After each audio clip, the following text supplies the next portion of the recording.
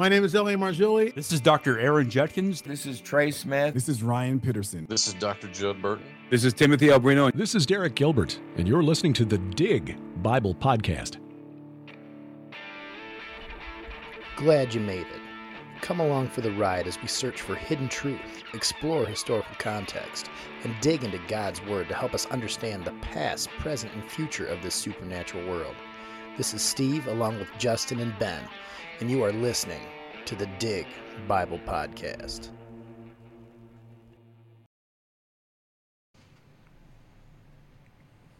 What's going on, all my local guys and gals, and those long-distance pals? We're back. Look who it is, everybody. He's back. Oh, wait. I'm back. Close. Yeah. He is back. He's back. I can't. Back in the saddle again. Yeah. Something like I can't remember how it goes. Yeah. See, I want to go high like that. I want to go Aerosmith. Yeah. Back in the saddle again. Yeah, that's the song, yeah. Sounds just like him.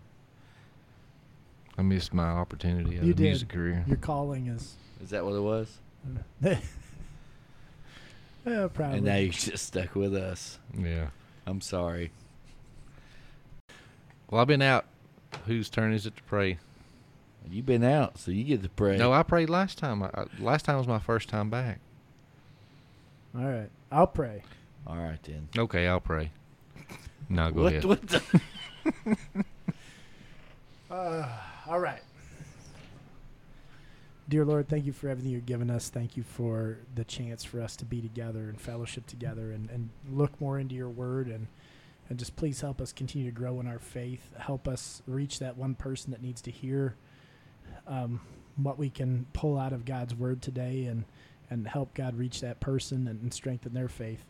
Just continue to bless us, bless this whole podcast and everything else that we're doing for your glory. It's not for us, Lord, it's for you. And please, like I said, help it reach as many people as possible. In your name we pray, amen. Amen. Well, moving on. I know we were in Acts for a little while with the Bible study. I love Acts. I always will love Acts. It's still one of my favorite books of the Bible. I think we all have different favorite ones. I think Justin's favorite's probably Genesis, and there's a lot of great stuff in there. Ben's favorite's maybe Jude because it's the shortest. But No, you're wrong. what is it then? Maps. The map section. Has no words, only pictures. And it's like 4 pages long. Boom. That shouldn't be so funny. I was about to use a Big Daddy reference. That's great. Be nice to the delivery guy. Anyway. You be okay over there? Steve's crying. That was funny. Anyway, we're going to jump into Judges now. And I think kind of the pattern that we're going to try to do going forward is we don't want to ignore any part of the Bible, so we'll jump Old Testament, New Testament, New Testament back and forth. So we kind of hit a little bit of everything and not necessarily in any particular order. When we doing maps? Can we do them next? I mean, it's part of the New Testament. It's in the back. It's in the back. You're right. Yeah, so. Actually, to be honest, at some point we do need to break down some. We talked about some sacred geography and some. I think that'd be kind of cool to. Via Morris. Well, we did a little Valley bit. of the Shadow of Death. Well, that would be cool. But we did a little bit of with like Paul's journeys, talking about where he went and the different cities and why that mattered and some things when we talked about Acts. But I think really looking into some of the biblical. In relation, like if you get some of that geography, sometimes some things make more sense. We talk about, and Derek talked about not just that, but he talks about Peneus, at the bottom of Mount Hermon, and talking about where, they believe that was the gates of hell and things of this nature. And there's a lot of really interesting things that when you put all the geography together, the way it correlates, it just adds to the storyline. It adds to the truth, and it makes it that much more it makes it easier to understand everything because it all makes sense. So I think that's something we'll get into in the future a little more. So maybe we will do maps. But as of right now, we're going to start with Judges, which is actually kind of an interesting story. And when you really get into it, I think you can see how, and you'll see, and we'll talk about it as we go along, but how you can see how the way that God is, the way that God, expects our devotion, our love, our admiration, and he doesn't want to share it with idols or pagan gods or things of this nature. And you'll see how some of this stuff does really apply to us today, still at that time. I think we always have to look at it through the eyes of the writers and the people they were writing to, but there's a reason it's in there. There's something for us to pull out. There's something for us to learn from, and there's something for us to take and apply to our lives too. So I think it's important to always jump in there, and I know each one of us will jump in when we see it as something that speaks to us. But anybody want to start out? Ben? You think I got notes? Actually, I do. You do. Okay, so Judges chapter 1. So, hold on. To what? Whatever you got to hold on to. So, yep, not your hair, because there ain't none there, big boy. So, it says, verse 1, it says, after the death of Joshua, the Israelites asked the Lord which tribe would go first to attack the Canaanites, right? So they're going into the promised land. So the tribe, he says the tribe of Judah. The tribe of Judah asked the tribe Simeon to go, and they make an agreement.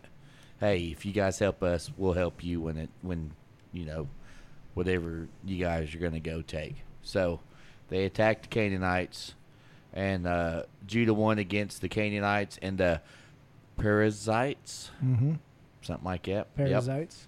So they attacked a town of Bezek, and the Adonai Bezek, which was, I'm assuming, the king, he escaped but was captured, and they cut off his thumbs and his big toes, right? And that Adonai Bezek says, surely God has paid me back because he cut off all the thumbs and toes, big toes, of all 70 kings that he's conquered. When they ate the scraps off his floor, is it how he says it? Which is where Justin can tell you about 70. Oh, yeah. 70, symbolic number for all. So all of the kings that he conquered. And it actually says that the kings, like, he made them, like, beg for scraps underneath his table, which that'd have to be a big table if it was actually the number 70. And it'd be interesting if there was some polydactyly going on. Oh. They still They had make them 5. like the rest of them, yeah. They still had 5. Get it? Yeah. Okay, just making sure. Is that cool?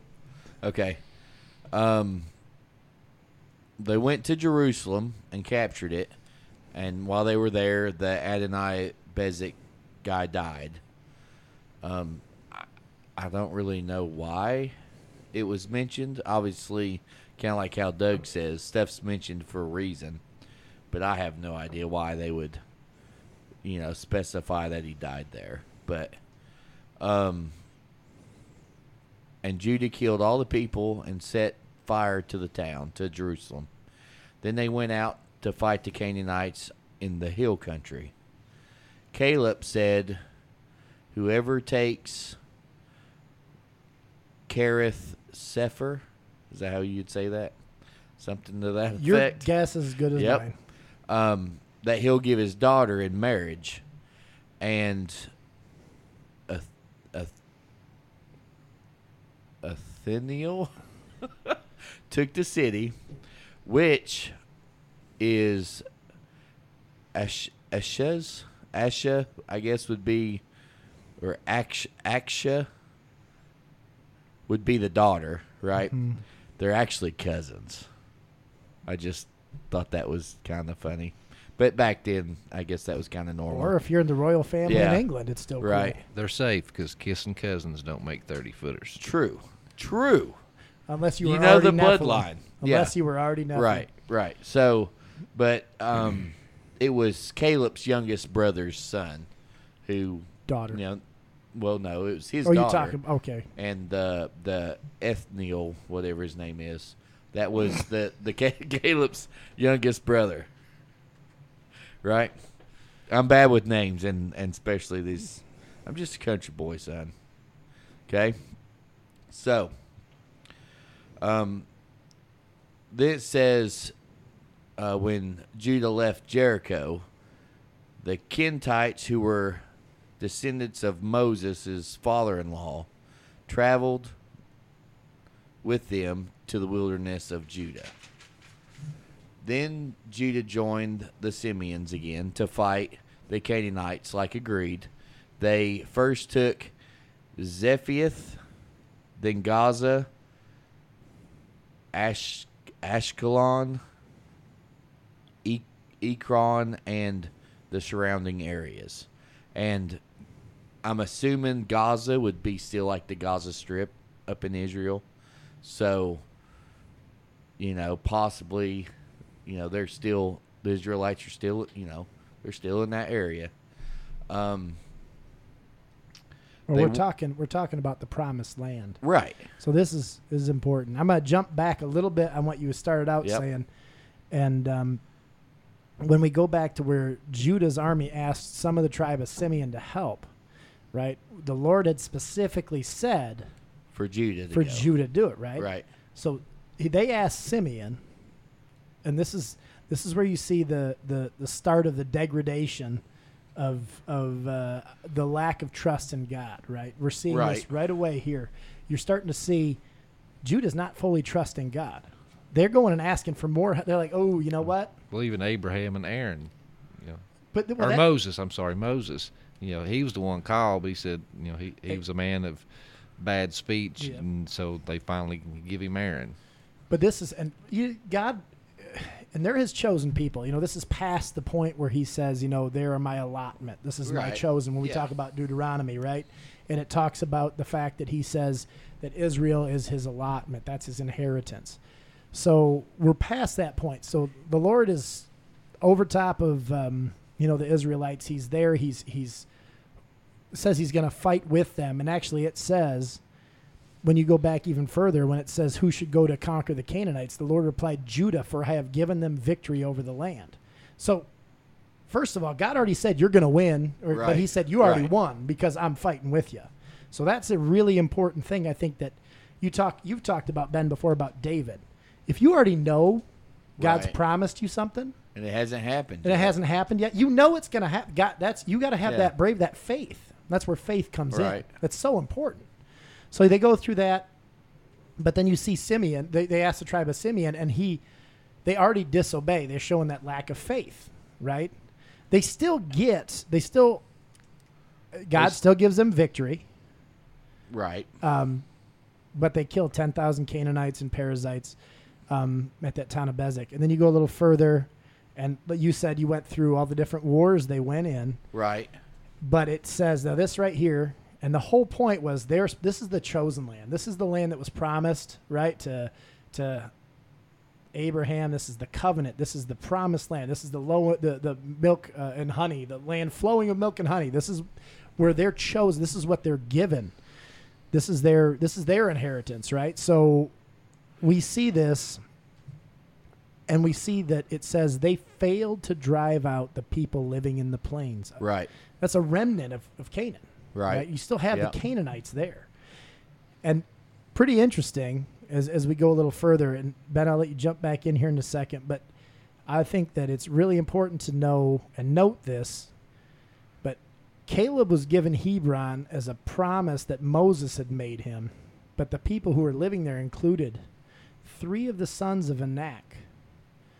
And if you've looked into this, if you looked into the Genesis 6 narrative and things of this nature that we talk about a lot, as far as the giants and things like that, Anak is the father of the Anakim, who were one of the races of giants in the land at that time.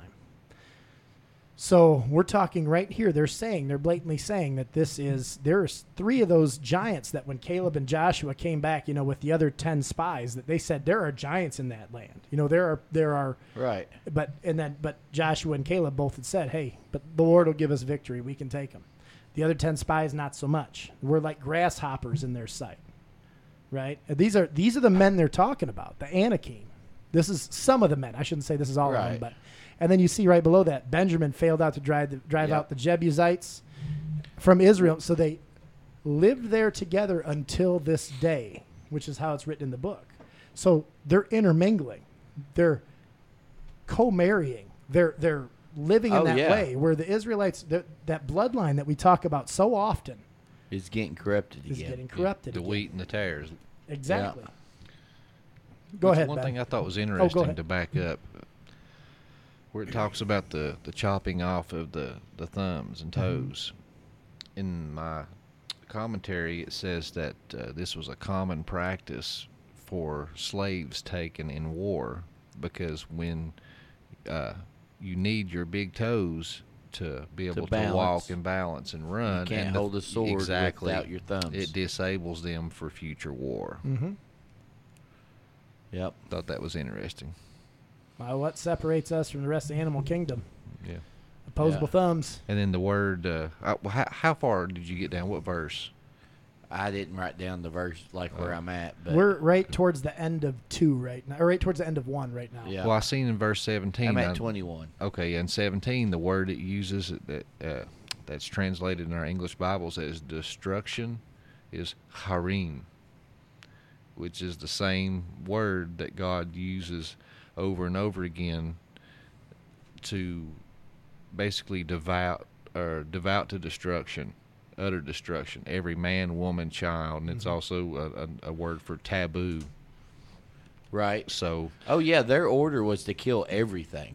so yeah, and that word is always, when it talks about doing battle with the Nephilim giants and the giant clans, that is always the command that God gives. It's Devout- even kill devout the them to animals. Harim. Yeah, they killed everything that was living. Or Harim. That's it. Harim. Anyhow, so the tribe of Benjamin, it says however they failed, and they didn't drive all the Jebusites Jebusites, out of that was living in Jerusalem, right? So they burnt the town. I'm thinking these probably lived on the outskirts, or after they went through, and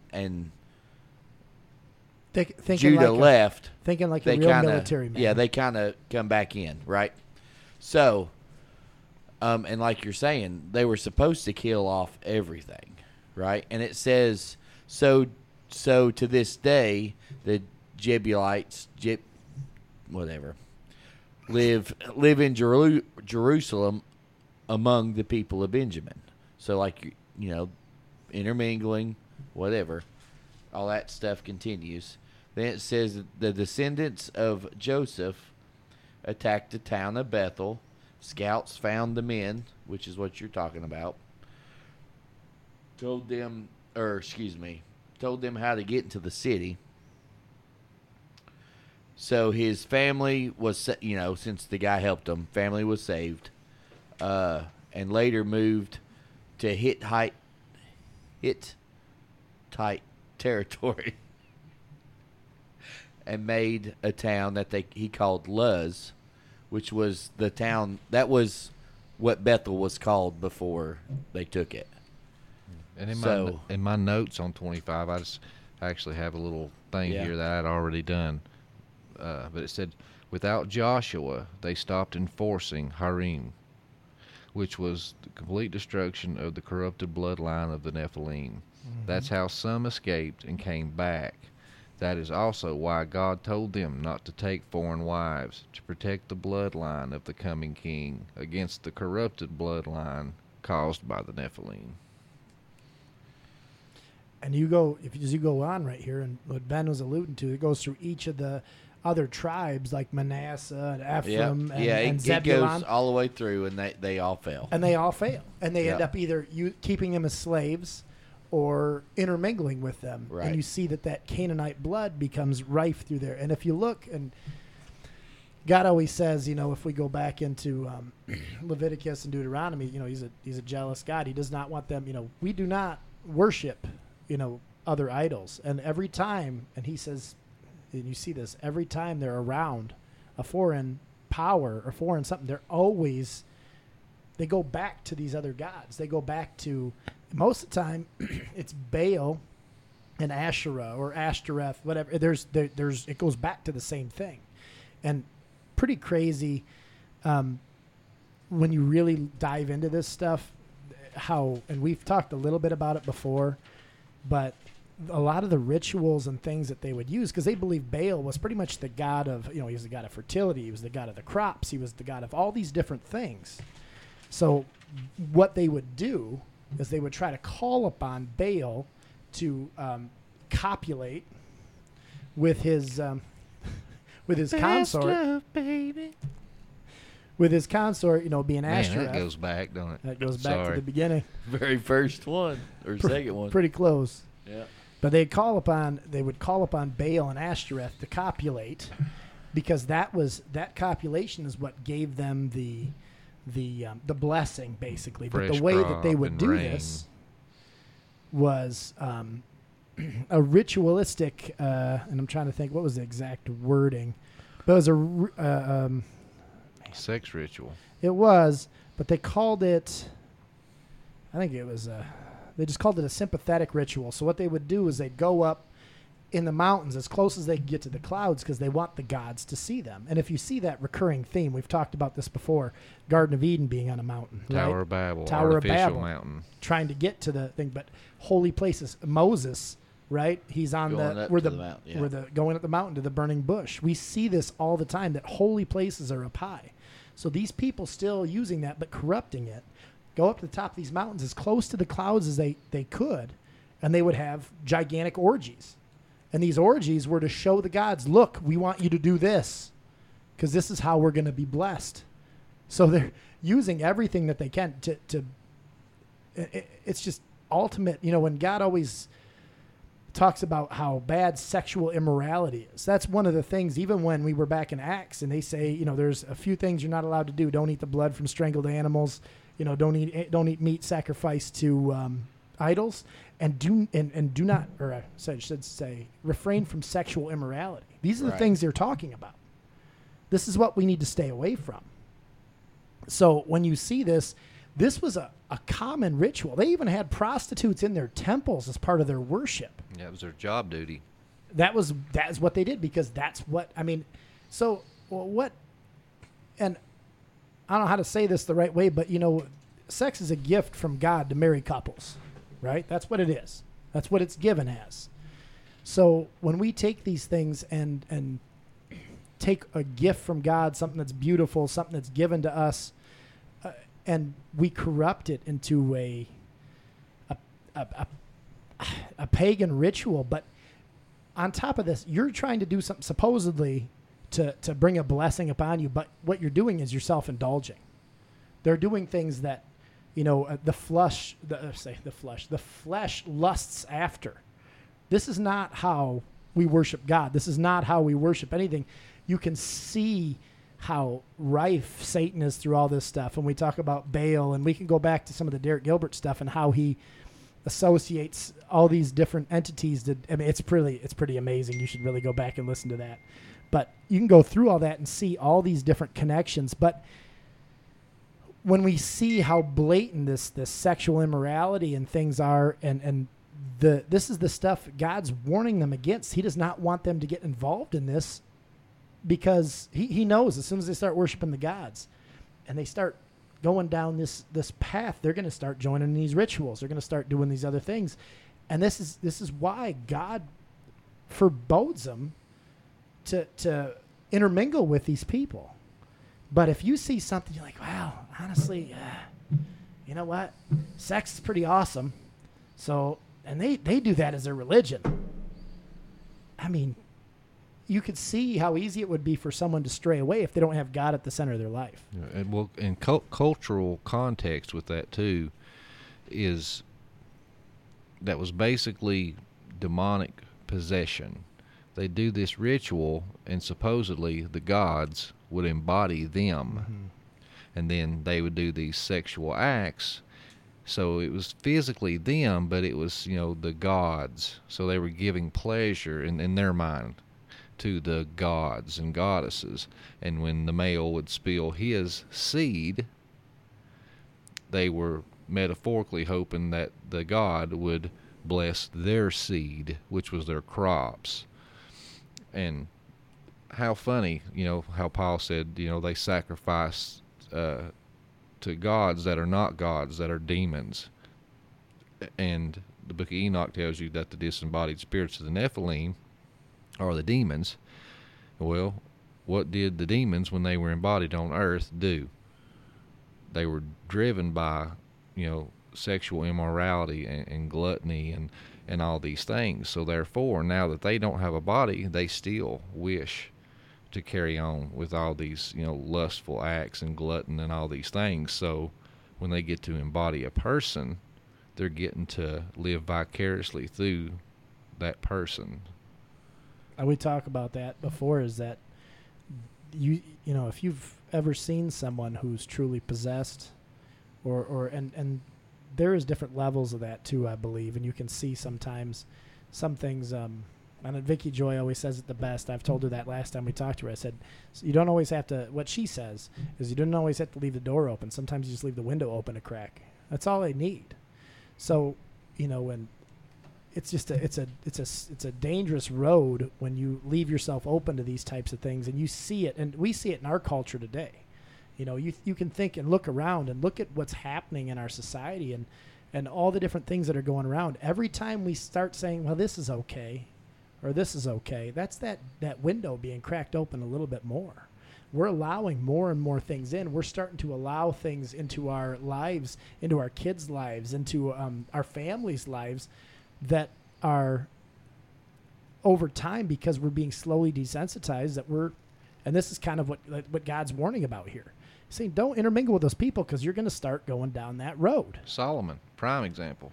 Exactly. And then all of a sudden you're going to put a temple, what did he put? What mountain was that? The Mount of Olives. Mount of Olives. Olives. It was over top of the holiest of holies. And he put the pagan temples right there for all his foreign wives, because he was driven by lust.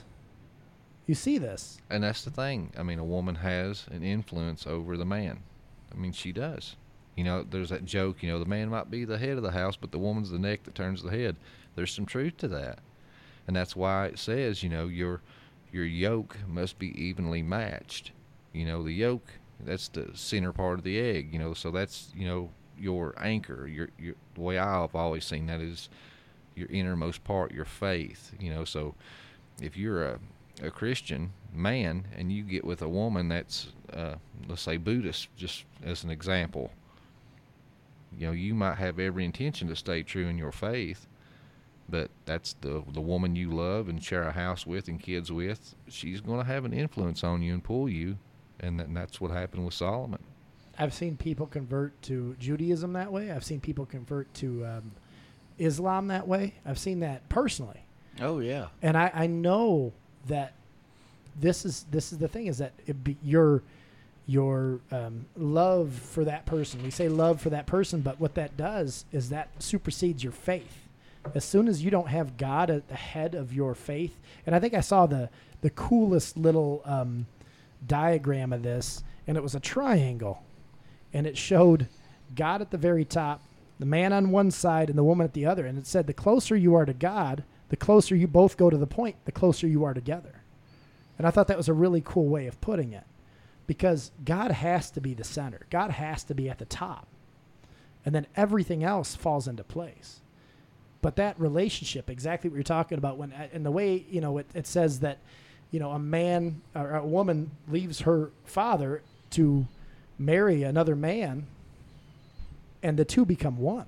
They become one flesh. The whole point is, it's not that one is overbearing on the other, or one is, hey, you have to do. No, that's not how it works. It's a partnership. It's a team. You come together. You're one flesh.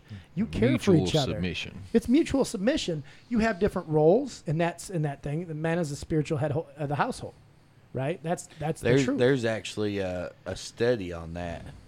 I don't remember the actual numbers, but it was if the wife or the mother she's the spiritual leader, it was equal to if there was no spiritual leader in the house and the friend or the kid happened to go to church later in his life.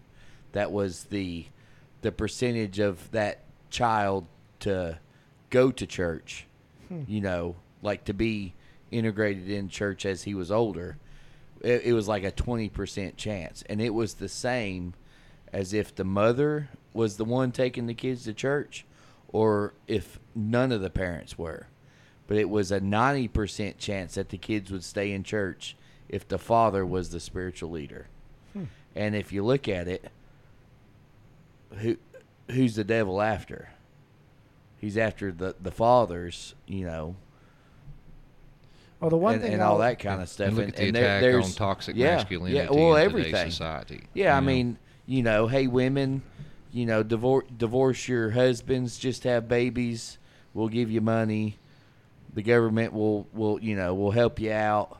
It's all the devil's plot of, well, if that's the true ratios, well, if we can get the father out of the house, he's already pretty much won statistically. But this goes and that's in, just, I mean, and it's like the whole, you got to be. It's so united. much deeper than that, though, because it even goes to the point where you talk about sex outside of marriage. When you start devaluing those things, Oh yeah, and you take those things for granted, and it's not the same. You don't have that same relationship. There's just so much that goes into this, and you're right. As you see the degradation of society, and you see things kind of just getting worse, which, as much as I know, for all our kids, we're worried about them for the future and things of that nature, even though we know things are going to get worse before they get better. We know they have to. It's what's been Right. written. It's what's prophesied. It's what's told. It says, as in the days of Noah. I mean, this is what's going to happen. And if in the days of Noah only 8 people were worth saving, that's kind of scary. But as we go down this road, we jumped way off. We were at the end of chapter 1 still. But anyway, it's just really important to look at these things and see what God's telling us in these things, that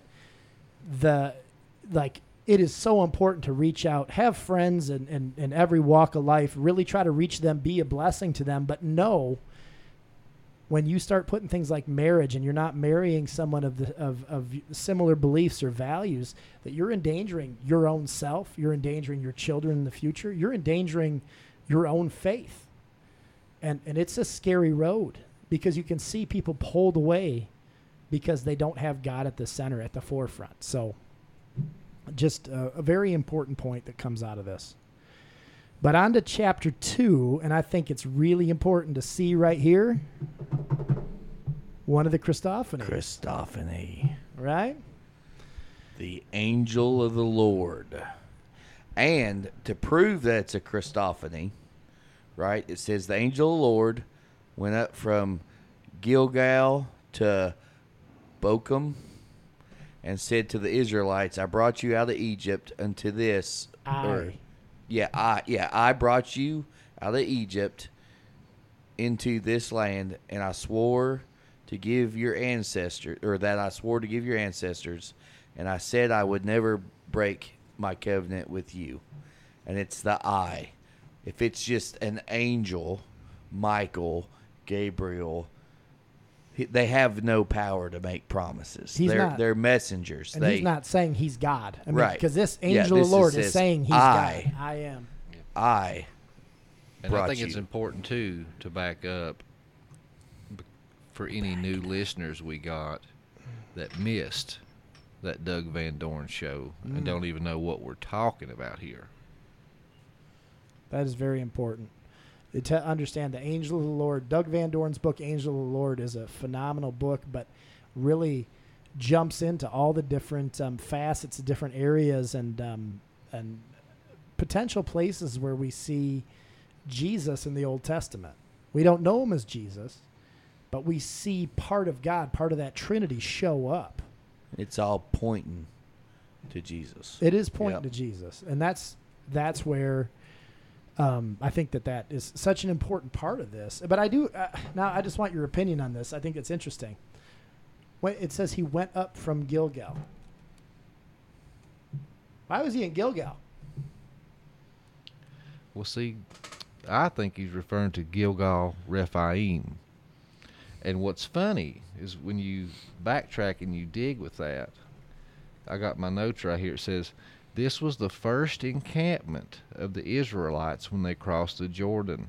This was the place of the 12 stones in Joshua chapter 4 and verse 20. And it is this is where the new generation was circumcised, taken Passover, and set apart in covenant by the Lord in Joshua chapter 5 verses 1 through 12.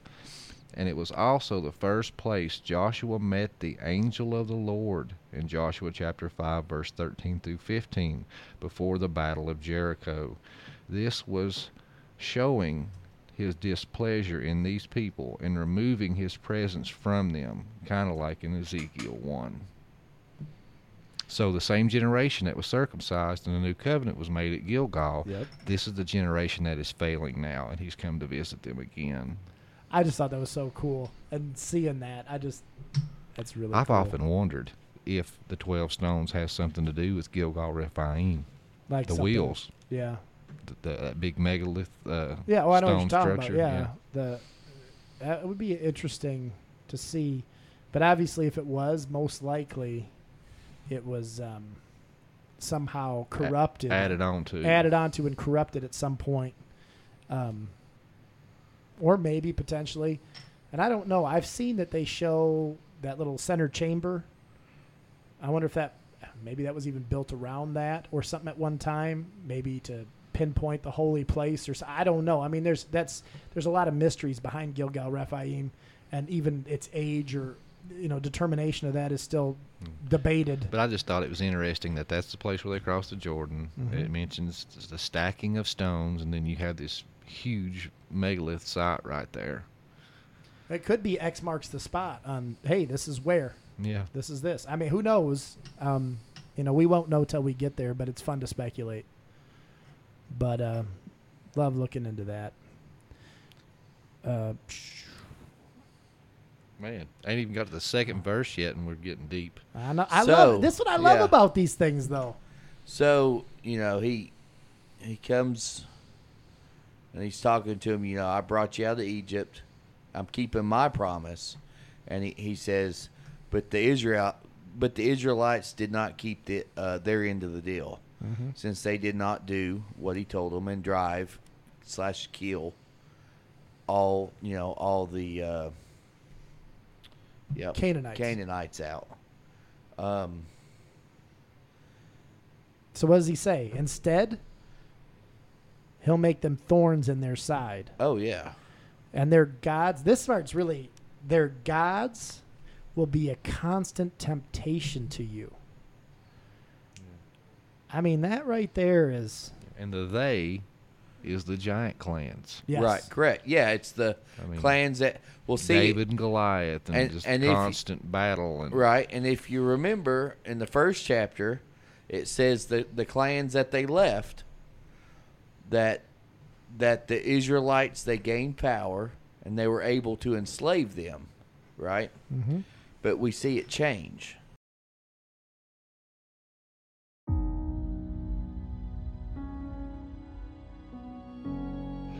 My name's Nick. I'm the owner of Kevlar Joe's, and I'm the roaster. I'm an Air Force Security Forces veteran, a dad to 3 wild boys, and a husband to my wife, Crystal, and a coffee enthusiast. From a family in a small town in Missouri, we started with the simple idea of crafting a perfectly bold cup of coffee.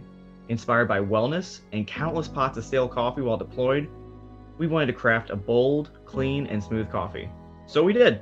And we realized we wanted to share this coffee with our friends. Lord knows we could all use a good cup of coffee right about now. From the farm to your coffee cup, There's nothing like a good, well-crafted, and bold cup of coffee. No matter what time of the day, it's there to pick you up, motivate you, and relax you. We hope you enjoy our coffee. Be bold, be humble, be Kevlar. And you can find Kevlar Joe's Coffee Company anytime you want at www.kevlarjoe.com. And for listeners of the Dig Bible Podcast, use the code, all caps, DIG20, whenever you're checking out to get a 20% off discount. Enjoy.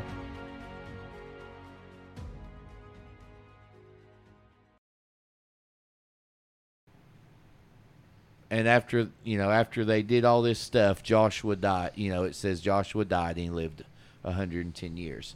And after he died, the people who seen God work, like he died, and it says that generation that was like brought up with him, that were obviously younger, that kept going, kept living after he died.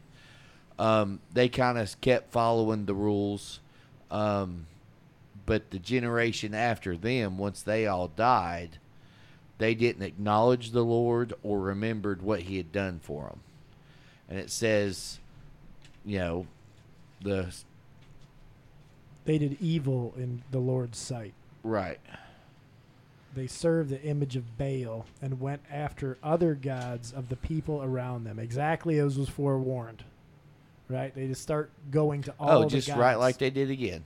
And this happens, I mean, you look at it, it happened, in the Exodus, with the golden calf, things of that nature. It was so quick to turn.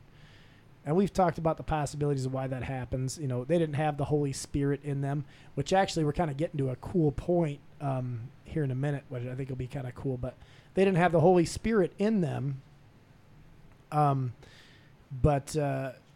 It also points to the fact that these other, we say lowercase g gods, they had some power. So they saw something. Things were happening. Things were changing around them that were dragging people that direction.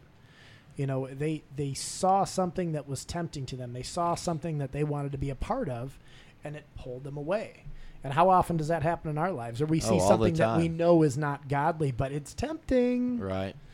And we sin like that all the time, but they're falling away to these other gods. So it says Baal and Ashtoreth. Yeah, and it says the Lord burned with anger. Mm-hmm. I mean, burned. And so he let. So he didn't just let. Well, right. Well, yeah. He says he handed them over. He said he went into battle and the Lord fought against them. Yeah. Well, But the raiders came and took all their possessions, and he turned them over to the enemies all around, and they were no longer able to resist them. Every time Israel went to battle, the Lord fought against them, caused them to be defeated, just as he warned them, and the people were in great distress. So if you look at verse 16 there, it says, the Lord raised up judges who would rescue the people. However, whenever the judge died, the people returned to their corrupt ways. It didn't even say their corrupt ways. It said they fell back into the evil ways, but even more than before. So it says they would just keep going, like it just get worse and worse. That's the like this is in my NLT. That's what it said. So it just depends on the translation. But here, this is where we get the first actual talk of the judges.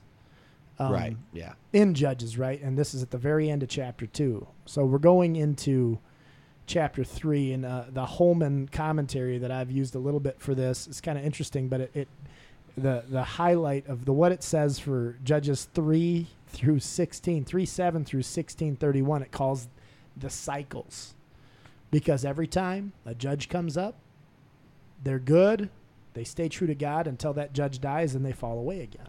And it happens over and over and over again. And I think it's kind of cool. Another quote from that Holman, the Holman commentary I pulled up, it called the judges charismatic military leaders whom God raised up and empowered for certain tasks of deliverance. And I thought that was a cool way of saying it and it says God empowered. Because if you go back to the very first judge, was the Othniel that we talked about originally that married Caleb's daughter, right? He's the very first judge. And it says that the Spirit, how does it say it exactly? I want to say it the right way. It says, right. Okay, here it goes. This is verse 10. It says, the Spirit of the Lord came upon him, and he became Israel's judge. Now, we've talked about this a couple times, and we see different places about how, like in Acts, we talk about how the Holy Spirit came upon them. It was a wind, and then it was tongues of fire and things of this nature. And after that, the Holy Spirit would come upon people, and they were baptized in the Spirit and things of this nature. We see it like crazy in the New Testament, but you don't see it a ton in the Old Testament. But it's saying the Spirit of the Lord came upon him. So he has the Holy Spirit in him. He has the power. He has the confidence. He has the things that God gives us with his Holy Spirit. So he had the Spirit of the Lord with him, which, I mean, when you've never had that before, then all of a sudden you have that, the confidence that you have to exude has to be amazing, which would probably make you a very charismatic person, which would make the people more likely to follow what you say. And it goes back to Mark Cooper, that episode that we did with him where he talks about the 5 types of baptism, and one of them being the Holy Spirit. Oh, yes. That is a really good episode, very very enlightening. His book is excellent, Baptism of Grace. I really recommend it, and I think that you need to have an open mind and read it. The church is very split on baptism and what that actually means, and everybody has their set ways in each denomination, what's really important here, there, or wherever, and I think that you really need to understand what baptism is, what happens, and I think that's a good episode to dive into that. That's a side note, but very good episode, very good book to read. But going back a little further back up, it says that God left nations in Canaan to test the Israelites who had not experienced the wars of Canaan. Remember, this is the generation after. They hadn't gone through the initial wars and things with Joshua and everything that when they came into the promised land. So it says he left them there. Basically, he gave them a bunch of practice dummies. Say, hey, you're going to go out here and you're going to run some maneuvers on these guys, and this is going to teach you. It says it was to teach warfare to the generation of Israelites who had no experience in battle. And I mean, think about the struggles in our life, right? They're there to test us and prepare us for what's ahead because, there's some things that we've never experienced. There's some things that we don't have that we haven't been through or one person's been through something, but you haven't been. But those things are there. God puts those in our place to strengthen us. God has these things. He doesn't necessarily always make every bad thing happen. I don't think he does that. But what he does is allow us with him, doesn't give us anything that we can't overcome. So I think that's just an important thing. He's always prepping us for something in our life. He's always trying to strengthen our faith, always push us to rely on him. And this is what he was doing with the Israelites at that point too. But the nations that he left, I think, are interesting when we talk about this. The Philistines, right? And Philistines are probably probably the Philistines and the Canaanites are probably the two that most people have heard the most bigger, of. Yeah. And you bigger see tribes, I guess you would call them. Sidonians, the Hivites, and then they lived among the Canaanites, the Hittites, the Amorites, the Perizzites, the Hivites, and the Jebusites. So you have all these other nations that are still there in the land. And these are, what did we say before? These are the giant clans, right? We talked about this before. We saw the sons of Anak. Then we're talking about the Philistines.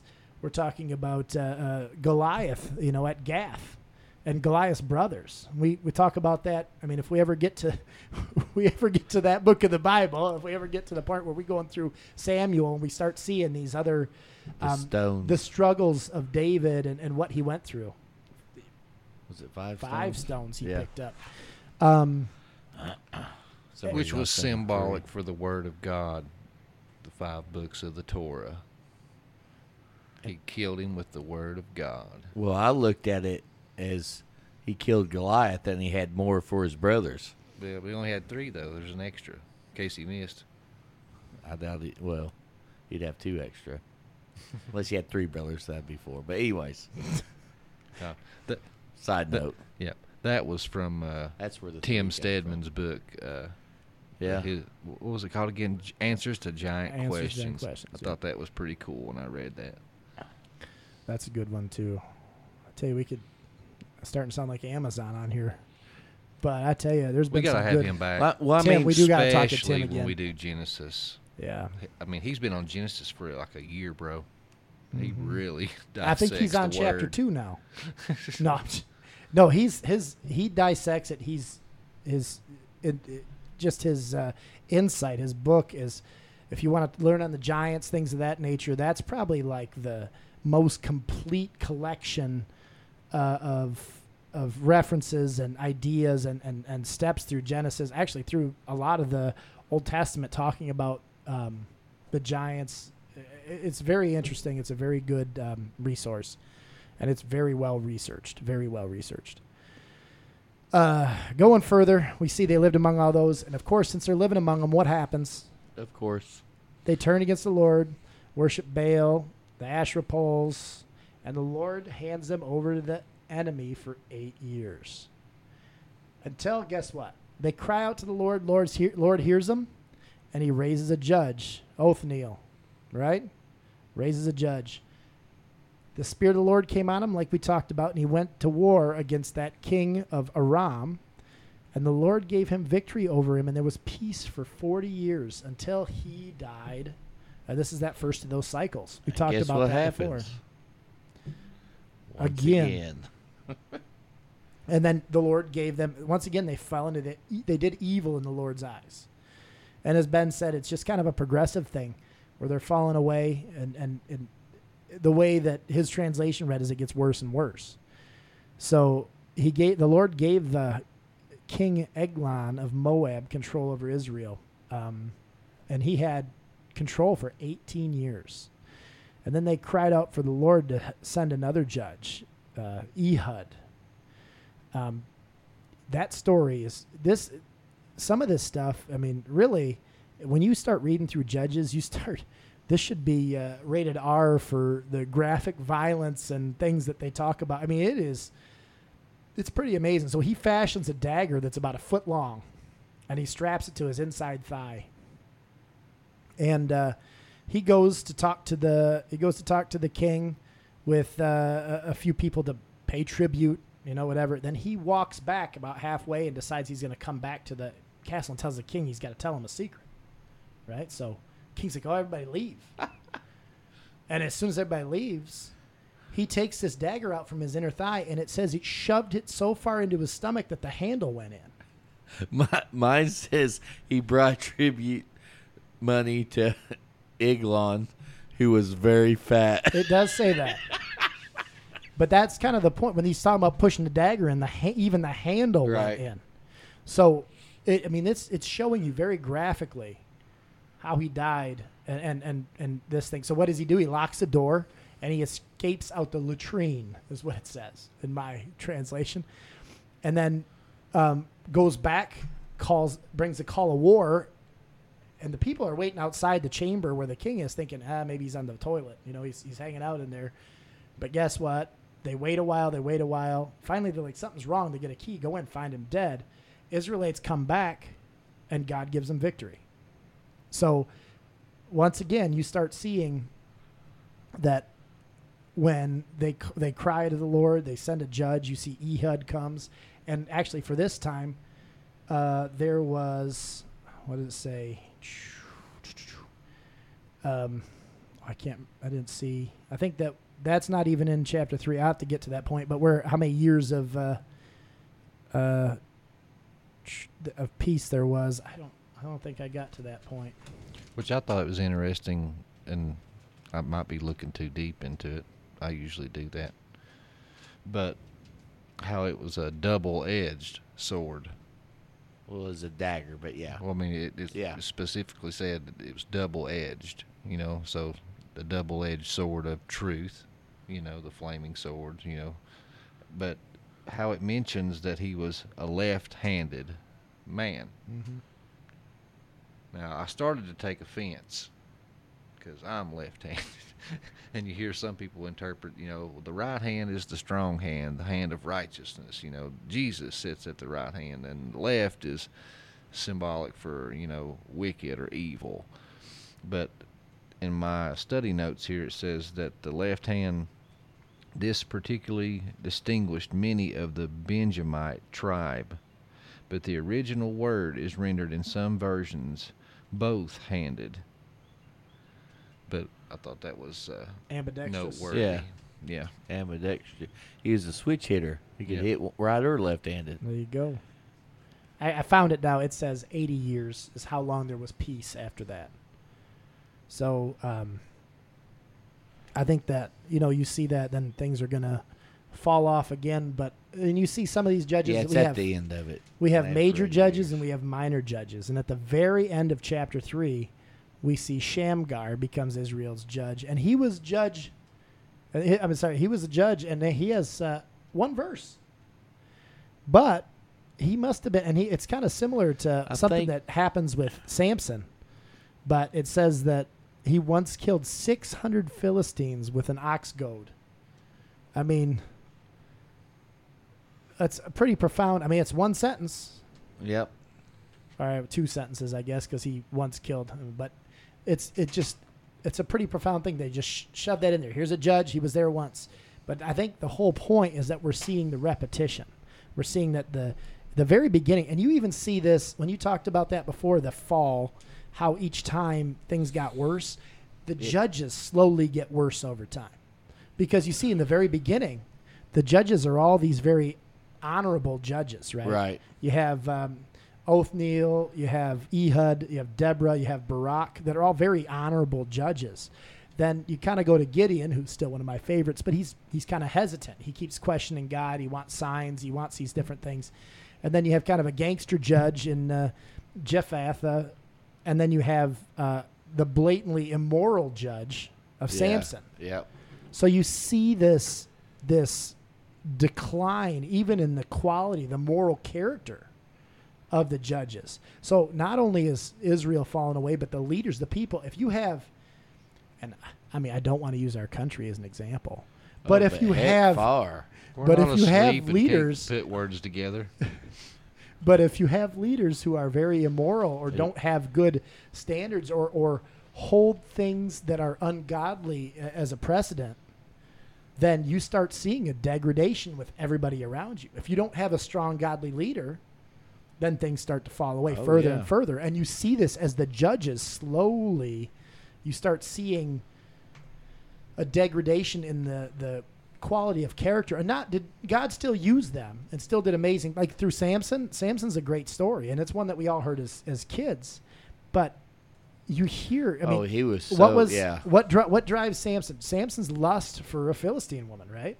For Delilah. Yep. So his lust takes him away to the point where he even tells his secret of cutting his hair, but he still, in the end, dies because he asks God, just, hey, with my last breath, let me take him with me. Right. Let me take him with And me. when we Give me get to that strength part one of the more story, time. I got a song I want to share with everyone. You're going to sing for us? No, I'll probably just play it on my phone or something. I'd rather have you sing for us. Yeah, me Okay, too. I'll sing it. I'll learn it on guitar. Let's do it. But for those that don't know, because I didn't know, I had to look it up. An ox goad. Do y'all know what that is? Is that not the same kind of like a jawbone, or is that something different? It says that he slew 600 men with an ox goad. This instrument is 8 feet long and about 6 inches in circumference. It is armed at the lesser end with a sharp prong for driving the cattle, and on the other end with a small iron paddle for removing the clay which encumbers the plow in working. Such an instrument wielded by a strong man would do no mean execution. We may suppose, however, for this notice is very fragmentary, that Shamgar was only the leader of a band of peasants who, by means of such implements of labor as they could lay hold at the moment, achieved the heroic exploit recorded. So basically, they're just a bunch of farmers, and they grabbed a tool that was laying around. Well, Militia. To that, I'm not. It's kind of like your pitchfork. Yeah. I don't know. I mean, maybe they're associating that because of what the item is that he had, but Samson wasn't a ox herder, but he used the jawbone. So I don't know if I necessarily buy that I think interpretation. You're just saying what ox I would gourd say was. that, and the crazy thing is, if you look at this, and I think this is You important. think he chose it on purpose? It might have been the closest thing. You know, if someone breaks into your house, what are you going to grab? I mean, the closest thing to you. Well, I'm not talking to you, Ben, but fire-breathing dragons and all sorts of things. Oh yeah. But honestly, the thing is, if all of a sudden you get into a confrontation, you think about Moses in Egypt. No, he killed an Egyptian. Well, he had his bare hands. But you think about all of a sudden sometimes it's not like a planned thing. I don't think if you were planning to take out 600 Philistines, that would be the weapon you would pick up. I think it was a weapon of chance. I mean, I don't know, because we really literally have those two verses that talk about that. Nothing else goes. There's into nothing else to detail. go with it. But I would say the interesting thing, and this is what really separates this part of the Bible apart and this part of Israelite history, is when you talk about the judges, they're God appointed. This isn't like a bloodline of royalty. This isn't each time someone comes about, it's not because they were the kid of the judge before. This is someone that's handpicked by God for a certain purpose. And there's a reason each one was put in that place. You know, when you get to Saul and you start going down you get to David, but after that you get Solomon and you go down, through that bloodline. Yeah, it's like a monarch. It is. You get into that monarchy after David. Right. But you go through and you see that bloodline, and God uses that too, the way that he uses it. But you see that a lot of those kings aren't necessarily good people, where in this case, each judge was raised for a purpose. And even though some were more, maybe not, I don't want to say corrupt, but they were not of the highest quality when you get to how serious they took their job of that type. Say Samson, he's hanging out with this random girl. Hey, let's, Well, getting drunk and that's the thing. Because it wasn't there like three things he wasn't allowed to do. He wasn't drink, cut his hair, and something else. When we get to that point, But I we'll can't talk about it remember. more. But just ultimately, you see that degradation over time. But And that you would still, be to keep his strength. But you still see that God used every one of them. They were put in place for a purpose. God picks everybody for a purpose. And I think it's important to see these judges. Not all these judges were perfect people, and none of them were. But you see that in the beginning, like I said, they were more noble. They were really following God. They did exactly what he said. And then you see that fall down as we get through this. And it's really important to see that, because God chooses each of us for something. We're definitely not perfect. Maybe you have a dark past. Maybe something bad happened to you. Maybe you've been through things that nobody should ever have to go through. But that doesn't mean God didn't pick you for a special purpose. It's so important to remember that what yesterday is gone. It's done. The future is what you do between you and God. It's what happens and how you can make an effect on the people around you, and how you can change people's lives. And as we always say, empty out hell and populate heaven. We want to keep on that track. God uses all of us for a purpose. He chooses all of us. He says before he knew you even when you were in the womb, right? I mean, he knows the hairs on your head. If he has enough time to count the hair, well, not the hairs on my head. That didn't take that long. I was going to say. The hairs on your head, Ben, if he's got the time for that, then there's a purpose for you. There's a purpose for Justin. There's a purpose for me. And we all have to strive to understand that purpose, pray for that discernment so we know. And that goes the same for everybody out there listening. There's a purpose for you. There's something that you're meant to do, that God has a plan in your life. You got to pray for him, ask for discernment, read his word, and you'll find out. Hey, guys, thanks for listening to the Dig Bible Podcast. Don't be like a county worker. Get in that hole and dig some. Check us out on Facebook, Twitter, Instagram, and check out our YouTube channel. See ya.